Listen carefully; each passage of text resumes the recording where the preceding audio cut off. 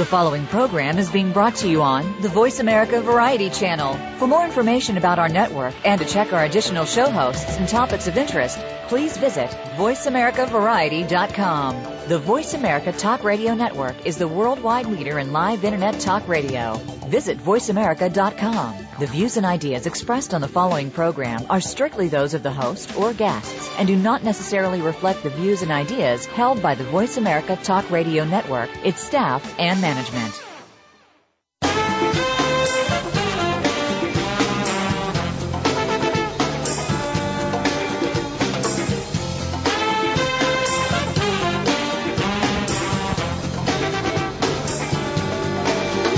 Archaeology is often viewed as a fascinating, eclectic, yet ultimately quaint pursuit. This program explores archaeology from the perspective of professionals who demonstrate that in the 21st century, archaeology and its sub-disciplines may hold the key not only to our past, but to our present and future. Welcome to Indiana Jones, Myth, Reality, and 21st Century Archaeology with your host, Dr. Joseph Schuldenrein. Spend the next hour exploring where we came from and where we're headed with a leading researcher and practitioner in the field. Now, here is Dr. Schuldenrein. Good afternoon, everyone. Thanks for taking the time to tune in to the program. This is Joe Schuldenrein. Pleased to bring you another installment in our series, Indiana Jones, Myth, Reality, and 21st Century Archaeology. Today's topic is the first of a series of career profiles. These are not necessarily going to be in succession, but we're going to examine the ways in which archaeologists are trained and how they pursue their particular career paths. An archaeological career, is one that is unique in many ways insofar as it combines knowledge from really a great number of disciplines. You may recall in our introductory episode that we explored the unusual background archaeologists have, where we touched upon the overlap between archaeology and certainly many of the natural sciences, geology, biology, botany, anatomy, for example, as well as mathematics, statistics, computer science, social science, history, art, philosophy, and even politics.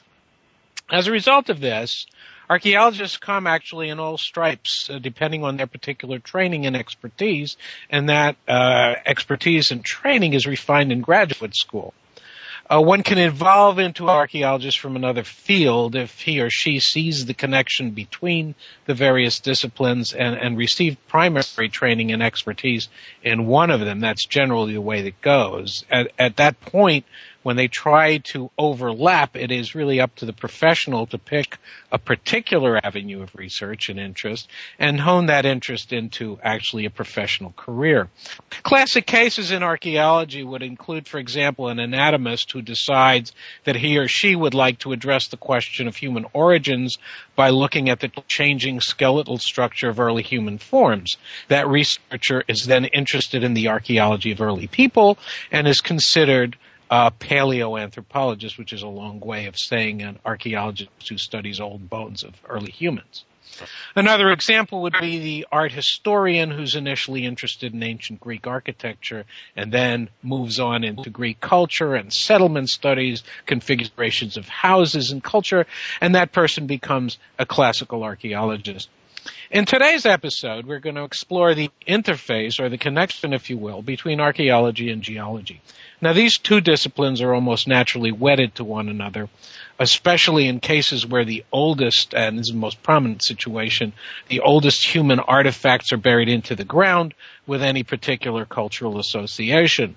Such locations are classified as Stone Age, or in the classic parlance, Paleolithic sites. And in this case, one of the most important things we need to know is how old these finds are. And we need to know the age of the dirt or the sediment or the deposit in which the finds are located.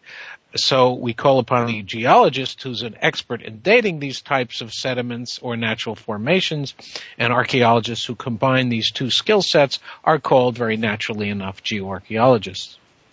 My guest today is a prominent geoarchaeologist whose career path bridges these two fields, and he's here to explain how he got interested in both sides of the discipline known as archaeology. Curt Larsen is a geoarchaeologist who has recently retired from a career with the U.S. Geological Survey. He has had a varied career as a geologist and archaeologist. He received his geological training at the University of Illinois in Urbana, receiving a bachelor's degree. Dr. Larsen received his M.A. in anthropology and archaeology from Western Washington University and his doctorate in anthropology from the University of Chicago. He has written several geological as well as archaeological papers. His book, Life and Land Use on the Bahrain Islands, published by the University of Chicago Press in 1983, is an early example of the fruitful interaction between geology and archaeology that has become known as geoarchaeology. Curtis continues to be interested in the impact of sea level variation on archaeological sites, and it's my pleasure to introduce Curt Larsen. Curtis, thanks for being with us. Well, it's my pleasure to be here, Joe. Thanks very much for inviting me. Let's get down to the basics. How did you get interested in archaeology to begin with, and where did that move you to? Well, I first began to really learn about archaeology in detail when my wife and I lived in Seattle, and this was during the late 1960s. And at that time, I was working as an engineering geologist, fresh out of with my bachelor's degree in geology, and working on various engineering projects in the Seattle area.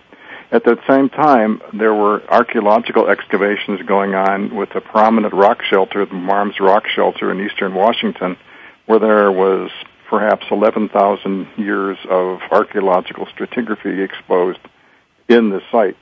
And I found that to be very, very exciting to me at the time. And I looked at working with archaeological stratigraphy, and I said to myself, this is certainly far more interesting and exciting than what I'd been doing in engineering, drilling holes for highway projects. And so that's sort of how that began.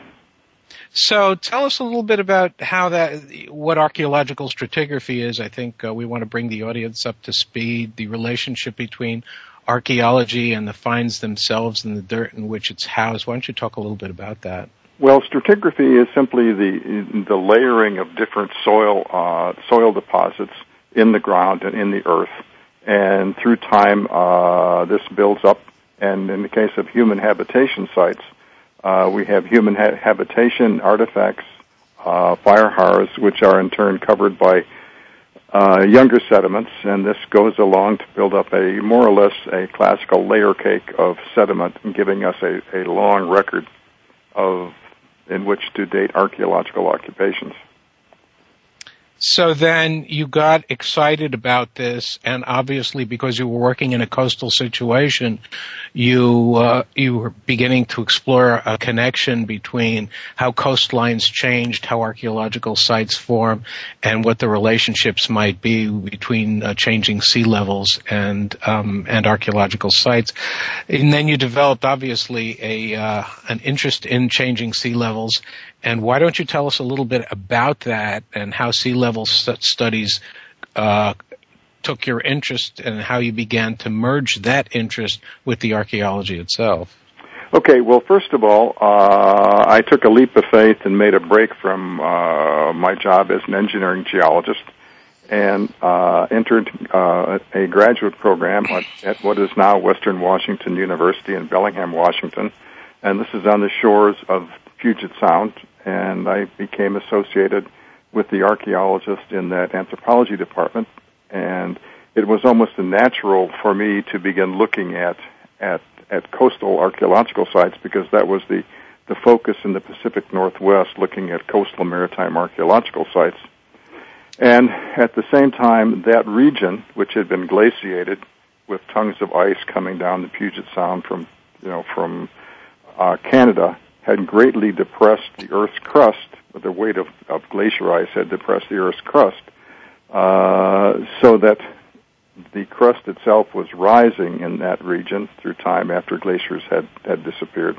At the same time, sea levels were as much as 300 feet lower during the last major glaciation of the world, and sea levels were rising at the same time that the land was rising. So there was kind of a juxtaposition of land movements, crustal movements, and sea level rise going on. And it was clear that the past of coastal maritime peoples was going to be linked intimately with the shoreline positions of the past. So what I began to do was really begin to study the interaction of raised shoreline positions in this part of Washington State, and comparing that with eventually linking it into the sea level history, or more recent sea level history of the past 5,000 or 6,000 years, which gave us the more detailed records of coastal maritime archaeology in Pacific Northwest. So that's sort of how I began. So you get to the situation where the oldest sites obviously would have been submerged at certain points when the sea level was when the sea was farther out to the west in this case, and then as the sea level rose, these sites gradually became submerged, and so you had this encroachment of the sea towards what's known as the terrestrial environments, and so there's obviously a huge range of possibilities for archaeological exploration, and I'm guessing that's what got you involved in this in the beginning again. Huh? Oh yes, it was really exciting. In fact, actually, this area was very different from others. For example, the Mid-Atlantic area where I work now. In the case in Washington State, since the area had been depressed, and what happened was that immediately after glaciation, the crust was rebounding, was rising more rapidly at the beginning, and then tapered off through time. So what happened was that the earliest shorelines were actually exposed above sea level, and then they dropped to a period where sea level was below the present, and then came back up again. So it was really quite exciting, and for me to do a master's thesis on this was really exciting to me to be developing new ideas and things which were really exciting for me to do. So let's get you back to the evolution of your career, and this on a personal note is where I met Curt Larsen, because both of us are actually trained in this particular area of expertise, geoarchaeology. And I know that when I was a younger graduate student, Curt had been in the department at the University of Chicago for quite a while, and both of us had interests that naturally sort of gravitated towards the Middle East. So let me bring you back in here, and let's talk about that convergence of interests in the Middle East, the sea level studies, and what you were doing at the University of Chicago. Well, first of all, I mean, I was accepted for work on my doctorate at the University of Chicago, which was very exciting to me as well, because I went there to study with Professor Carl Butzer, who was one of the leading proponents of the field of geoarchaeology at the time.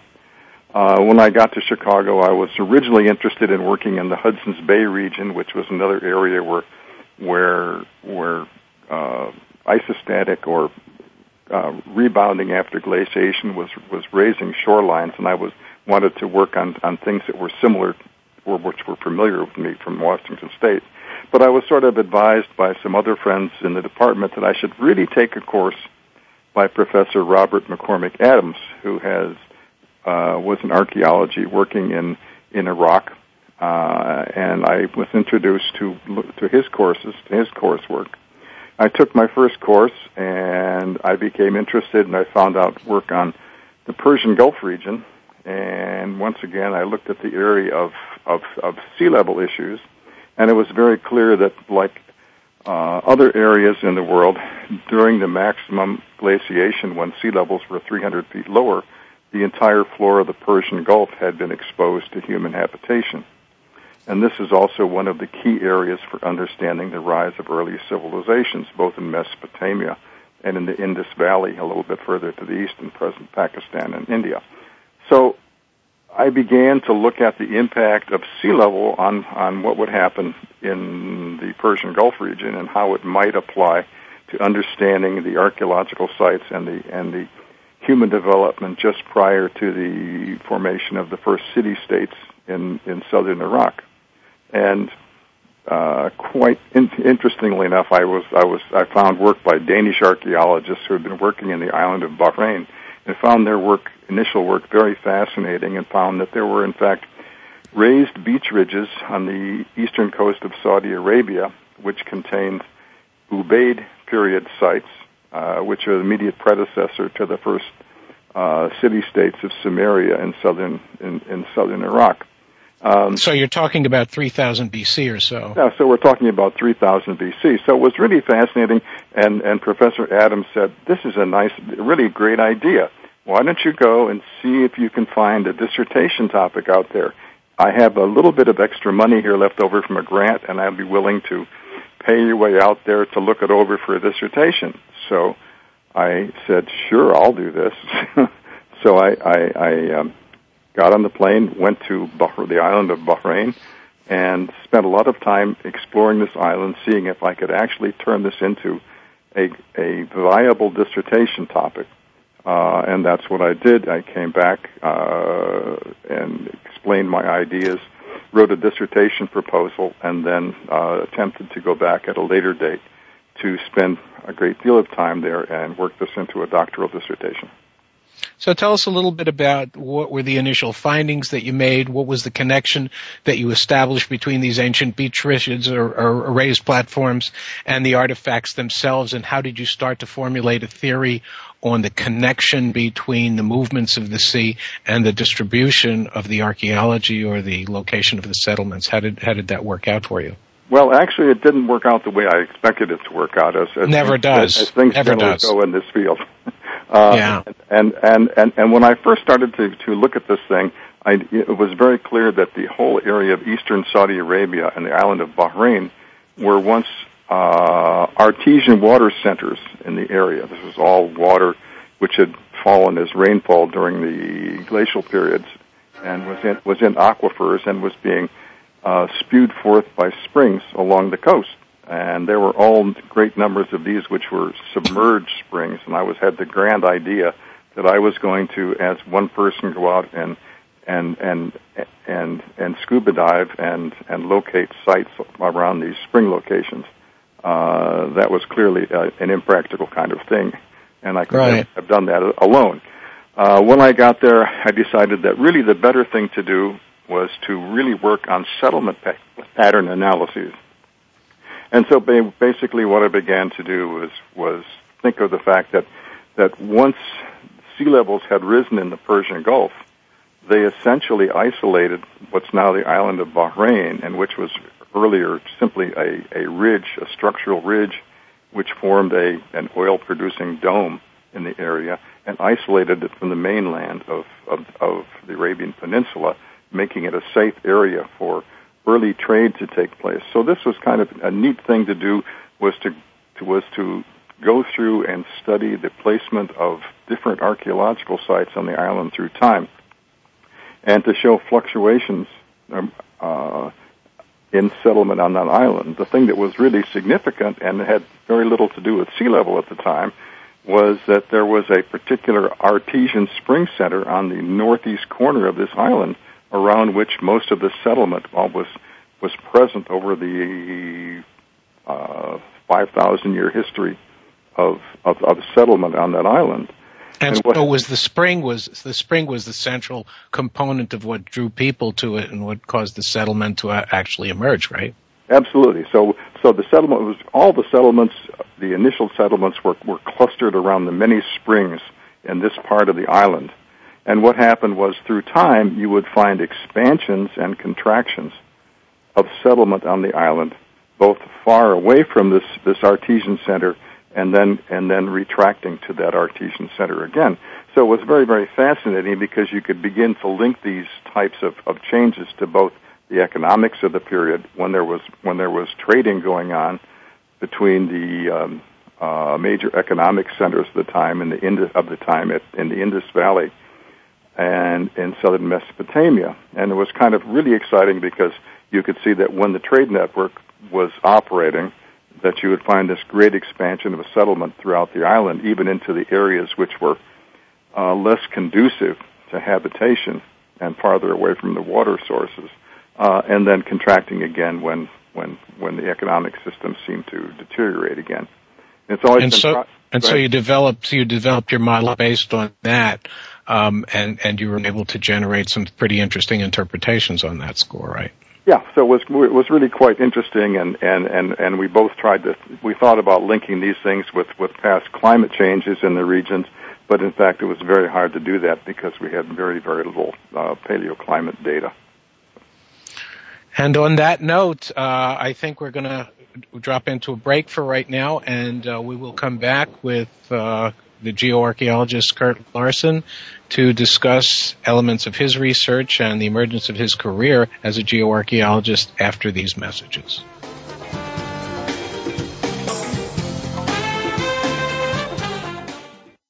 News, opinion,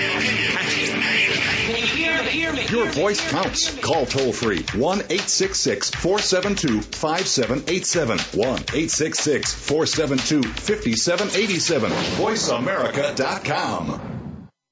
Explore the power and beauty in yourself and in others. Tune in to The Stacey Stern Show, Enriching You. Every week, Stacey Stern will connect you with men and women who are living and working from a place of passion. Stacey's guests include successful authors, filmmakers, actors, experts, and leaders. You'll hear what inspires each of them, and you'll be turned on to great films, books, and new media. Tune in to The Stacey Stern Show, Enriching You, Tuesdays at noon Pacific, 3 p.m. Eastern on the Voice America Variety Channel. Tune in to the Voice America Variety Channel on the Voice America Talk Radio Network. Voice America Variety broadcasts a diverse array of topics, reaching a global community. Our experts come from all walks of life, and the topics they discuss are everything from current events, arts and entertainment, leadership, parenting, relationships, self-improvement, career advice, and a variety of other topics. Check us out today. You're sure to find something of interest. Voice America Variety. Talk on today's hot topics. It's all about action. Touchdown! Scores. Taking a look at the NBA tonight. Highlights. He's broken loose. He's at the 30. And headlines. Big trade in the NFL this afternoon. When you are looking to talk sports, look no further than the Voice America Sports Network. We bring you some of the biggest names and all the sports news you can handle. Whether it's basketball, off the glass, football, come on, golf, racing, or the Olympics. We've got you covered. We'll even cover tailgating. Tune in to the Voice America Sports Network. It's all things sports. Streaming live. The leader in Internet talk radio. VoiceAmerica.com.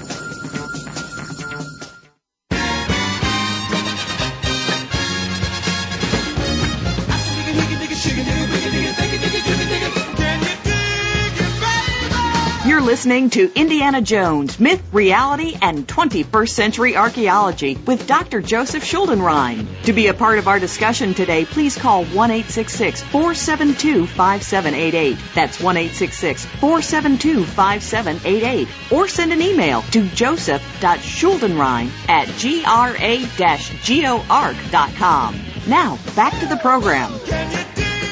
This is Joe Schuldenrein. We're back again on Indiana Jones, Myth, Reality, and 21st Century Archaeology, and we are talking about the evolution of a career in archaeology, and in this case, what we've been discussing with one of my colleagues, Curt Larsen, is how two disciplines fuse to result in an archaeological approach that is pretty much unique, that various professionals practice in order to specialize and to provide information and to get research results that are unique, again, by bridging two disciplines.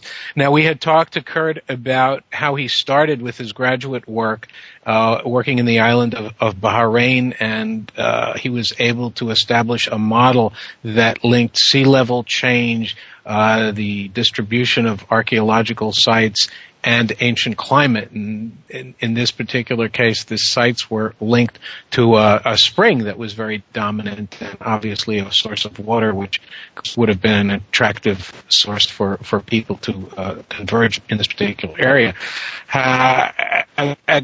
As you concluded your dissertation research, I know that you published a book on the Bahrain Islands in 1983, and then you finished your graduate work, you got your PhD, and then what happened? Then what happened? Well, we should talk about first what happened before I got my PhD. Because after coming back from doing field work in Bahrain, I failed to mention that I do have a wife, and by that time we had 3 children. And so I was coming back and trying to figure out how to write a doctoral dissertation. And we all had to try to pull together and really try to figure out how we were going to stay alive, because suddenly there was no income, and both my wife and I were scrambling trying to do substitute teaching jobs, and I in fact worked in a liquor store at night trying to make enough money for all of us to stay alive. And like so many other archaeologists at the time, there were virtually no academic jobs, no teaching positions, and even fewer for a person without a PhD in hand. And fortuitously, I suppose, I found that there was this new field of cultural resources management, of what other people in the past had called contract archaeology, which was going on, and I was hired by a consulting firm in Michigan to basically do cultural resource management as a part of their team, looking at various types of archaeological sites that were really needed to be looked at under the aegis of the National Historic Preservation Act and the National Environmental Protection Act, things required by federal regulations. So there was a job there, and we moved to Michigan and began to do work, and this cut my teeth on doing archaeology as well as geology in the Great Lakes region. And so that was your initial motivation to do this. You didn't have your PhD or were working on it simultaneously, or you had just gotten that degree, or what? Well, this is before I got that degree and before we did it, and I managed to write my dissertation while also working doing my initial cultural resource management work with a consulting firm in Michigan.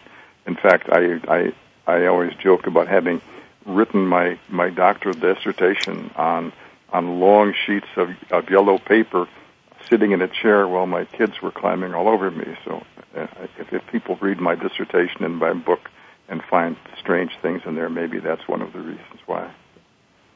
We should indicate that this is before the age of word processing. So before the age of word processing, that's very true.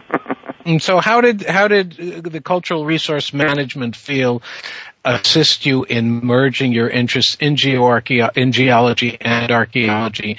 And was there at that time a need or a desire on the part of compliance archaeologists and compliance officers to merge these two fields, and did they see a benefit in doing that? No, there was no open requirement for that. It was simply, as a part of our group, it was valuable to have someone who actually had on-the-ground geological training, who could go out and look at sites and try to put them in a context that made sense. And in the case of the areas in which we worked, and largely the Great Lakes area, I had previously done work on lake level changes and crustal movements in the Great Lakes, which gave us a great advantage in trying to understand the placement of riverine archaeological sites in areas around the Great Lakes shorelines. Well, I think one of the things that you did in the course of your career is that you alerted planners and people in management fields and agencies to the relationship between the distribution of archaeological sites on the edges of the Great Lakes and the changing behavior of those lakes themselves, so that planners in parks and in areas associated with recreation areas like the Great Lakes would be sensitized to the possible destruction of archaeological sites if they went ahead and did whatever it is they were going to do in terms of planning, that they had to take this into account, and that there was actually a systematic relationship between archaeological site distributions and the changing shorelines. And why don't you tell us a little bit about that work, because you're well known for that. Well, I mean, the Great Lakes are kind of a unique situation, because in their glacial history, this was another area that was where the crust was greatly depressed by glaciers as they advanced into the northern United States. And what had happened is, after glaciers had retreated, I mean, the areas of the Great Lakes Basin were greatly depressed, so that unlike the present, where the Great Lakes drained southward, to the Gulf of St. Lawrence, the earlier outlets of the Great Lakes were in the north in this depression, and they drained to the north into a lowered area, and the lake levels consequently were much lower than they are at present. So through time, as the crust rebounded and moved upwards, it kept rising the lake levels until the lakes eventually drained out of the southern outlets again into the Gulf of St. Lawrence. So there's a long period when the Great Lakes levels were much lower than the present. And during this time, human habitation was there in areas which are now underwater. The thing what's very unique is we know that the river systems in the Great Lakes were all deeply incised as they tried to reach the base level of the lakes in the past, so that then as the lakes rose, the deposits that were being deposited along the shores of those river systems progressively built up through time, and any habitation sites which were there were buried by the alluvial sediments that was being formed by overbank flooding. And when you got to really the record of the past 4,000 to 5,000 years, we could find that there were more deeply stratified archaeological sites in the alluvial terraces along the river systems, and we alerted other archaeologists that they really had to do deep testing of these alluvial terraces to look for these earlier archaeological sites, and that was quite productive, and it was demonstrated by, in this case in Michigan, by colleagues from Michigan State University and the University of Michigan. So you were basically able to demonstrate a connection between flooding patterns, archaeological occupations, and that the potential for recovering these sites was in large measure a reflection of the geological processes that were operational at those particular points in time, and then you could sort of develop a roadmap for figuring out where the sites might be in a very systematic fashion. Absolutely. That's it in a nutshell. So there you are, basically transferring your methodological skills, for lack of a better word, from one part of the world to another, and you're sort of on the way to sort of, in a sense, expanding your job possibilities because you've extended the reach of your academic expertise into more applied situations that involve planners, that involved environmentalists, that involved cultural resource managers, and you've already developed sort of a nice resume on what you can do, and then all of a sudden Curt Larsen goes to the federal government, and then what happens? Well, first of all, I mean, I became aware that the U.S. Geological Survey was looking for someone in their environmental affairs office who had a background in both archaeology and geology, who might be able to help them in writing environmental impact statements for work that was then to be carried out with what used to be called the Office of Surface Mining, so that there were federal mining sites which needed to have environmental impact statements written. And I decided, well, this is a good chance for me to do this and to really change positions and look for a more permanent job. And so I applied for this job with the U.S. Geological Survey and fortunately got the job. And began doing this work with USGS, became at that time the Historic Preservation Officer for the U.S. Geological Survey for a brief period, until after 1980, when most of the environmental programs in the USGS were abolished for political reasons. And I was absorbed into the Geological Research Division at that USGS. And the interest there is that I had done coastal studies and I had worked beaches, and there was a minerals program which basically studied mineral deposits on ancient beaches. So I was sort of a natural for this because I had studied ancient beaches. I mean, the minerals we should think about, I guess we should throw this out as an aside, is that our resources for minerals like titanium, for example, are derived from sands in ancient beach deposits. So it was one of the major things for companies around the world to be prospecting for ancient beach deposits, looking for titanium-rich sands. So I was kind of led into, once again, coastal research through minerals program research in USGS. The really good thing is that I was also able to keep working in the Great Lakes region and develop some of the original ideas that I had worked on in the Great Lakes. So at this point, the geology is bringing you back into this professional world, right? Because you're involved with the mineral resource exploration program, and then all of a sudden you're sort of segueing out of archaeology, sort of into geology, and then you're effectively being a researcher here, or how is that working? Yeah, basically I'm being a researcher in geology, both in minerals, but as I mentioned earlier, fortunately I was also able to conduct some of my earlier work in the Great Lakes region on crustal movements and lake level changes, which was really useful in trying to reconstruct the past of lake level changes related to climate change in the Great Lakes region. So that was also very rewarding, and it was also related to the kinds of archaeological work that we had done in the Great Lakes earlier on. And the U.S. Geological Survey found it worthwhile for you to continue pursuing both ends of this type of work, right? The exploration material and the climate change and quasi-geoarchaeological research as well? Yeah, I mean, basically, as long as the major portions of my work related to my projects and my jobs and my geological research, it was possible to weave in a little bit of archaeology along the edges. So I didn't really totally divorce myself from my archaeological interests or background. Did you feel that it was fading or not?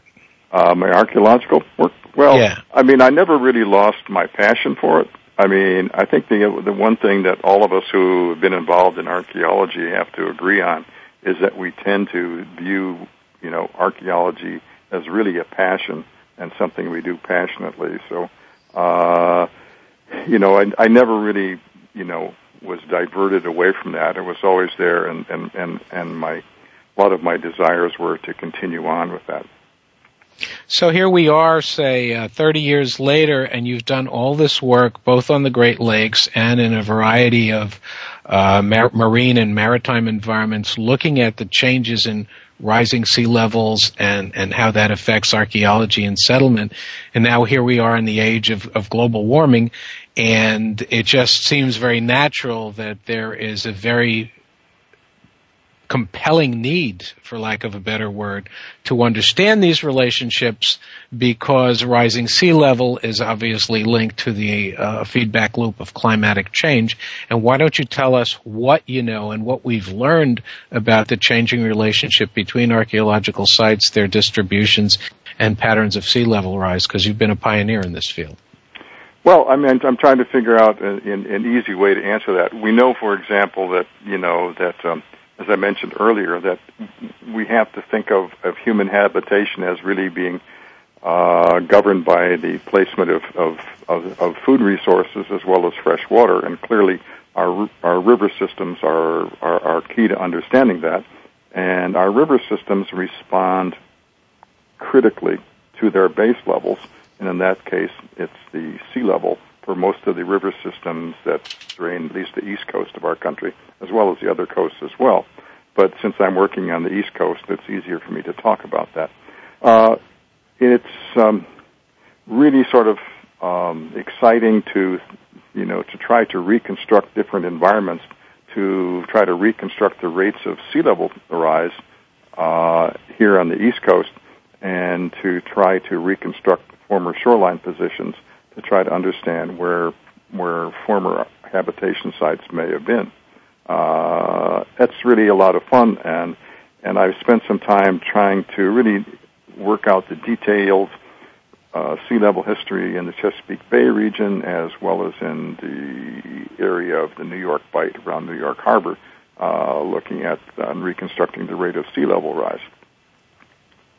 And you've been able to integrate this with archaeological site distributions as well, and it has a very strong practical applications when planners are trying to redesign harbors, not redesign harbors, but to develop models for which areas will get flooded and which areas need to be cleaned because of navigation interests, and the cultural resources have to be preserved under the aegis of the National Historic Preservation Act, so we can develop sort of systematic models looking at the complex relationship between sites and sea level. And I think you would also have some major insights as to future sea level rise possibilities and how that might be related to climatic change. Do you want to talk about that a little bit? Yeah, just very briefly. Well, we all know, for example, that the whole topic of global warming is a hot one these days, and it oftentimes depends on which side of the political argument you may be, and too frequently people shy away from the real scientific databases that are out there. Basically, one of the things that we're concerned with right now are the potential acceleration in sea level rise due to predicted future global warming, and that's partially related to things like expansion in the volume of seawater as the seawater itself warms and expands in volume. The other things that we're concerned about is the more rapid wasting of the existing glaciers and how rapidly they provide more water to the ocean basins, therefore increasing. Well, this is a critical area that we really do want to talk about. We're going to break immediately, but when we get back, I would like to talk to you in greater length on the sort of the dynamics of sea level rise, the expectation for sea level rise, how they relate to archaeology, and how they may eventually affect us as we confront a world in which global warming seems to be an imminent threat. We'll be back after these words.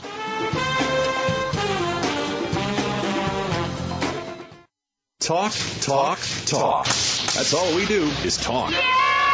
If you'd like to talk, call us toll-free right now at 1-866-472-5787. 1-866-472-5787. That's it. VoiceAmerica.com. Step into the doorway to conscious choice, greater health, and well-being. Attain the balance that you've been seeking. Tune in and turn on 1111 Talk Radio. Feed the mind. Embrace positively. Release the tension. Step out of fear. Host Simran Singh will help you broaden your mind and open your heart toward a greater understanding of how to take charge of your life. 1111 Talk Radio is here every Thursday at 7 p.m. Eastern Time, 4 p.m. Pacific Time on 7th Wave Network. 1111 Talk Radio, because shift happens. The latest business information is made simple with the Voice America Business Network. The professionals in the business world bring you live talk radio shows featuring an array of business topics, strategies for building wealth, sales and marketing, stock trading, investing, and business technology. Voice America Business hosts are professionals in their fields and bring to the airwaves weekly business discussions that offer up-to-date information, advice, and education. The Voice America Business Network, the bottom line in business talk. Go behind the scenes of what you see, hear, and read on the news. Learn the ins and outs of public relations on Stars of PR with Cindy R. every Thursday at 7 a.m. Pacific Time. Cindy Rakowitz is a Clio Award winner and founder of Rock and Roll Public Relations, who wants to share her PR experiences and knowledge with you. Learn how to handle a crisis, deal with celebrities, and become a terrific PR executive. Listen to the Stars of PR with Cindy R. every Thursday at 7 a.m. Pacific Time here on News Talk Radio, voiceamerica.com. The Internet's number one talk station. voiceamerica.com.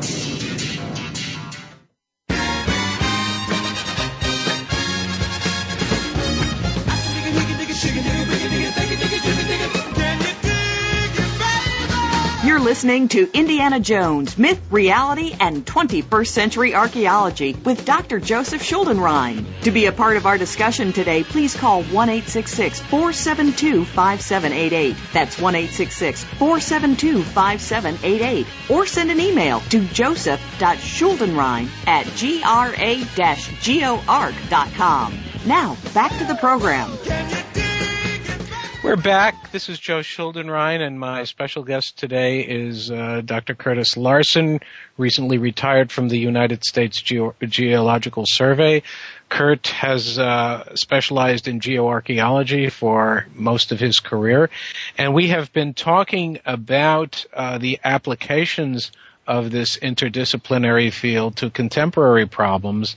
Obviously, most of the listenership is aware of the fact that climate change is a reality and that climate change has its repercussions and manifestations in changing sea level rise, and that the rate of sea level, you've seen all these movies that indicate that tomorrow New York City is going to be inundated and we're all going to be flooded out. Of course, that may be a bit of hyperbole, but certainly we're seeing that these trends are occurring. And Curt, why don't you give us a little more detailed information on what we're seeing right now with climate change and sea level rise, and then swing it back on how the archaeology gives us some pointers and some guidelines on what happened and what we might expect. Okay, well, what I'm going to do is first try to make a comparison since climate change and sea level rise are sort of hot topics. I want to first, be able to talk about what's happening with our historic record of sea level rise, and that's how we recorded it in our tide gauges from our various cities along the East Coast, for example.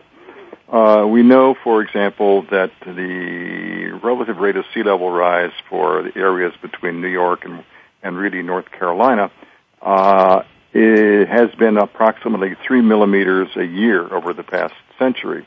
That breaks out to being about an inch every decade or a foot per century. Which is a lot. But the thing is this, what's really interesting is, for example, if you look at the USGS topographic maps that many people use for all sorts of purposes, they were all made to a mean sea level at New York in 1929. Right. Okay, and we know now that sea level has risen almost a foot since that time. So the reality is that we look at our maps for those maps which are made to a mean sea level, a 0 point per elevation, which is now been inundated by a foot of sea level rise. So we know that even over our historic period, that sea level has risen a foot, and it really seems imperceptible. But when you look at it in low-lying areas, it really is significant because shorelines retreat very rapidly in low-lying coastal marshes, for example. So that's one of the things that we need to look at. If we looked at the recent models by the Intergovernmental Panel on Climate Change of the United Nations, we talk about perhaps a rise of an additional foot over by the end of this century. So let's say in relationship to where we are now, we may have a rise of 2 feet above our present sea level. And that is very, very significant. And then if we look further at what other researchers are coming up with, we're looking at the more rapid melting of our glaciers in Greenland and in Antarctica. Various researchers are adding more on top of that. Some of this is probably really possible in the very distant future, but we have to look at rates that will give us another 2 feet of sea level rise over the century that we're currently in. If we want to put it in perspective, and I mentioned before that over the 20th century, sea level has been rising about 3 millimeters a year. If we looked at it over the past 6,000 years, probably the average rate of relative sea level rise here on the eastern seaboard is about half that, or 1.5 millimeters a year, or 6 inches per century. And then if we were to go back earlier, when glaciers were really melting more rapidly and returning water to the ocean basins, our rates of rise were probably on the order of a centimeter a year, which really results in about a meter or 3 feet per century between, let's say, 18,000 years ago and about 8,000 years ago, when the rate of sea level rise really began to slow in our eastern seaboard regions. And if you think about that, 3 feet is 3 feet over a century is quite a bit. A centimeter a year is also quite a bit. It's 3 times more rapid than we're experiencing right now. and that's the way it has been in the past. So in terms of perspective, the rates of sea levels has changed, quite drastically. I mean, we think of these things in very tiny increments, but once again, if we think at what we consider to be mean sea level, we always have to realize that mean sea level is changing constantly, and it's recalculated every 20 years as far as charting purposes. But go ahead. Let's go back to this in a sense. I mean, obviously, what you're saying is that the rate of sea level rise right now, as we speak, is accelerating significantly, correct? Well, in terms of, depends on the researchers. Some researchers assert that sea level began to accelerate in the the late 19th centuries. Others claim that it really began accelerating in the 1930s, and still other sides of the argument say it hasn't happened at all. So we're confronted with these kinds of positions and arguments going on. We know that there's a vast body of information that points to warming of the oceans, expansion of volume of the oceans, and predictions as to what we can expect to happen. And all of these are going to be related to climate. They're all going to be related to climate change and ostensibly to warming climates.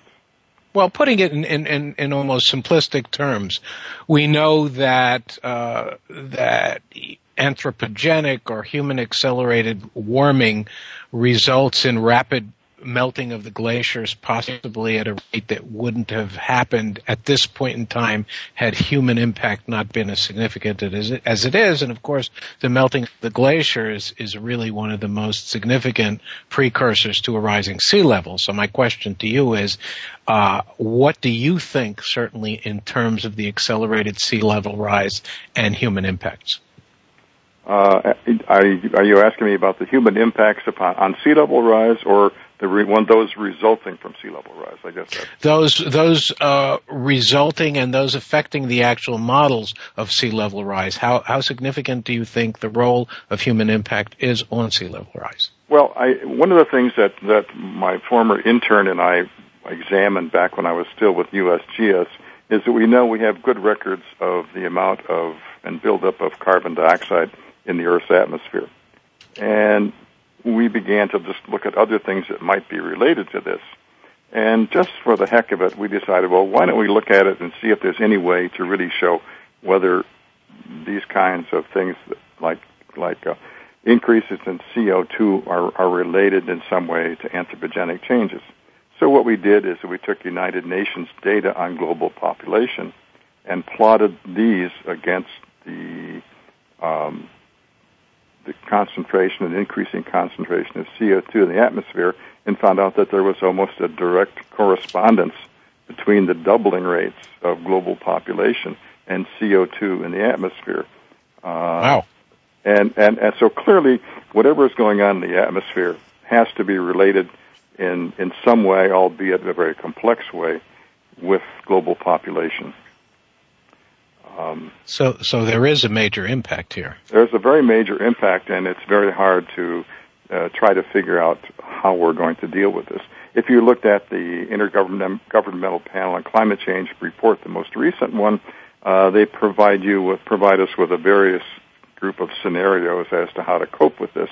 And one of them assumes that there would be business as usual, and in other words, things will simply continue on at the rate they're going now, at the doubling rates. Others talking about that for some reason there will be a decrease in population growth during this current century, and various other types of scenarios. But it's really striking, to deal with people who disclaim the connection between this type of climate change and human drivers. And when you look at these two curves, and you see global population and CO2 in the atmosphere doubling at virtually the same rates over the past century and a half, it's a very striking comparison.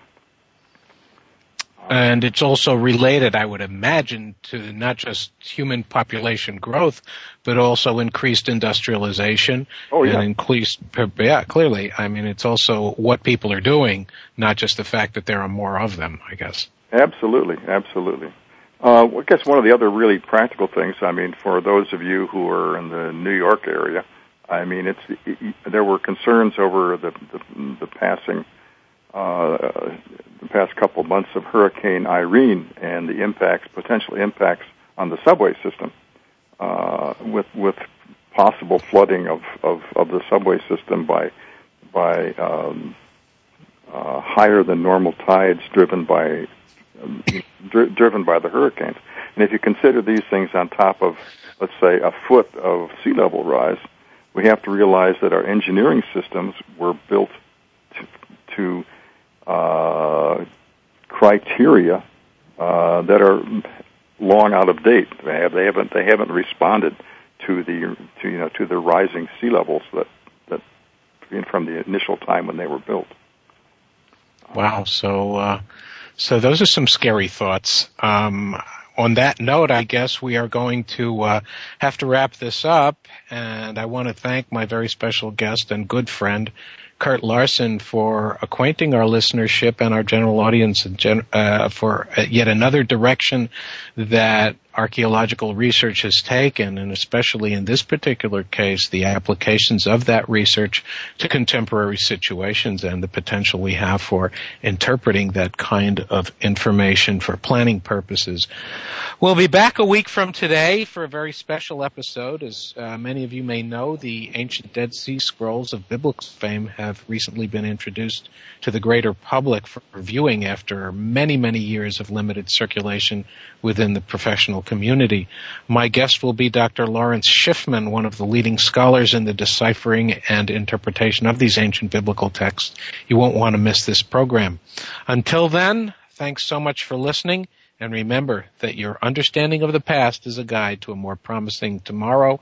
We will see you next time. Thanks for listening, and good evening to you. Thanks again for tuning in to Indiana Jones, Myth, Reality, and 21st Century Archaeology with Dr. Joseph Schuldenrein. Please join us for another unique journey into the past next Wednesday at 3 p.m. Pacific Time, 6 p.m. Eastern Time on the Voice America Variety Channel. In the meantime, think about the past with an eye towards the future and a better tomorrow.